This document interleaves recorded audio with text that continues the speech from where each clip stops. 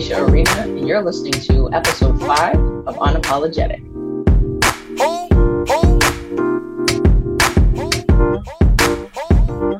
First of all, I think, there's multiple things. So here's a Latina woman.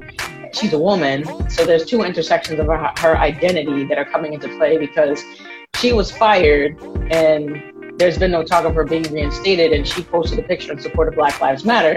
There are 5 officers who are under federal investigation for falsifying reports and a litany of other things, and they were reinstated because there's a shortage of officers under COVID-19, but yet there was a graduating class of 35 new officers. So shortage exactly where? I'm not seeing that.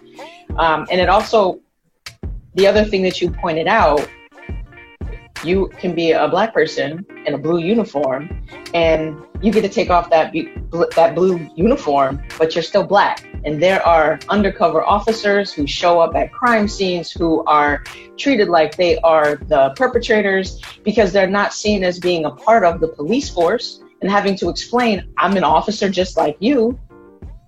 So we have to examine what those things mean. And when Black officers are struck down in the line of duty, the Blue Lives Matter people are actually really quiet. So what Blue Lives Matters? We've got to have a reckoning with how policing came to be in this country, which was from the fugitive slave catchers.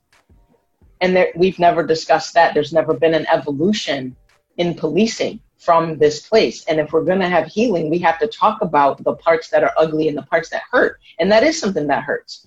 This is an institution that was set up to catch runaway enslaved people.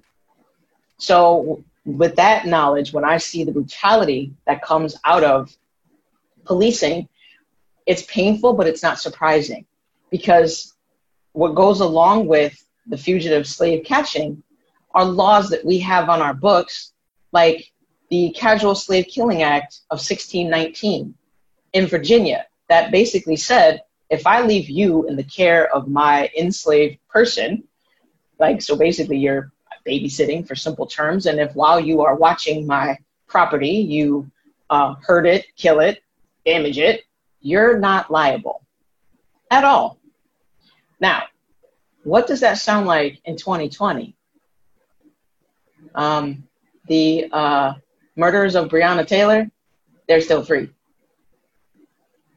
We have to think about these things in a historical context, not because we want to keep traumatizing ourselves, but because it matters. And again, how do we get from these places? Can we have real conversations about these things that exist in our society and the pain that they inflict today, the inequality that still exists? Because we've got to reckon with the biggest lie that was ever told. And that's in all of our founding documents. It's baked into the DNA of the United States. The inequality is baked in. And if you bake a cake, you know what the individual ingredients are, but you can't pull out the eggs after you bake the cake. You can't pull out the flour after you bake the cake. It's in the dang cake. And if you are allergic to any one of those ingredients, you can't eat the cake. Well, Black and brown people are allergic to racism. We can't eat this cake. I mean, does that make it more palatable, understandable, digestible? If you think about it that way, for the All Lives Matter folks, and if this house is on fire, we're not saying your house doesn't matter, but this house right here is burning. It needs the fire department. So we're not saying all lives don't matter. Right now, we're talking about the Black lives that are on fire, that are being obliterated in the street on TV.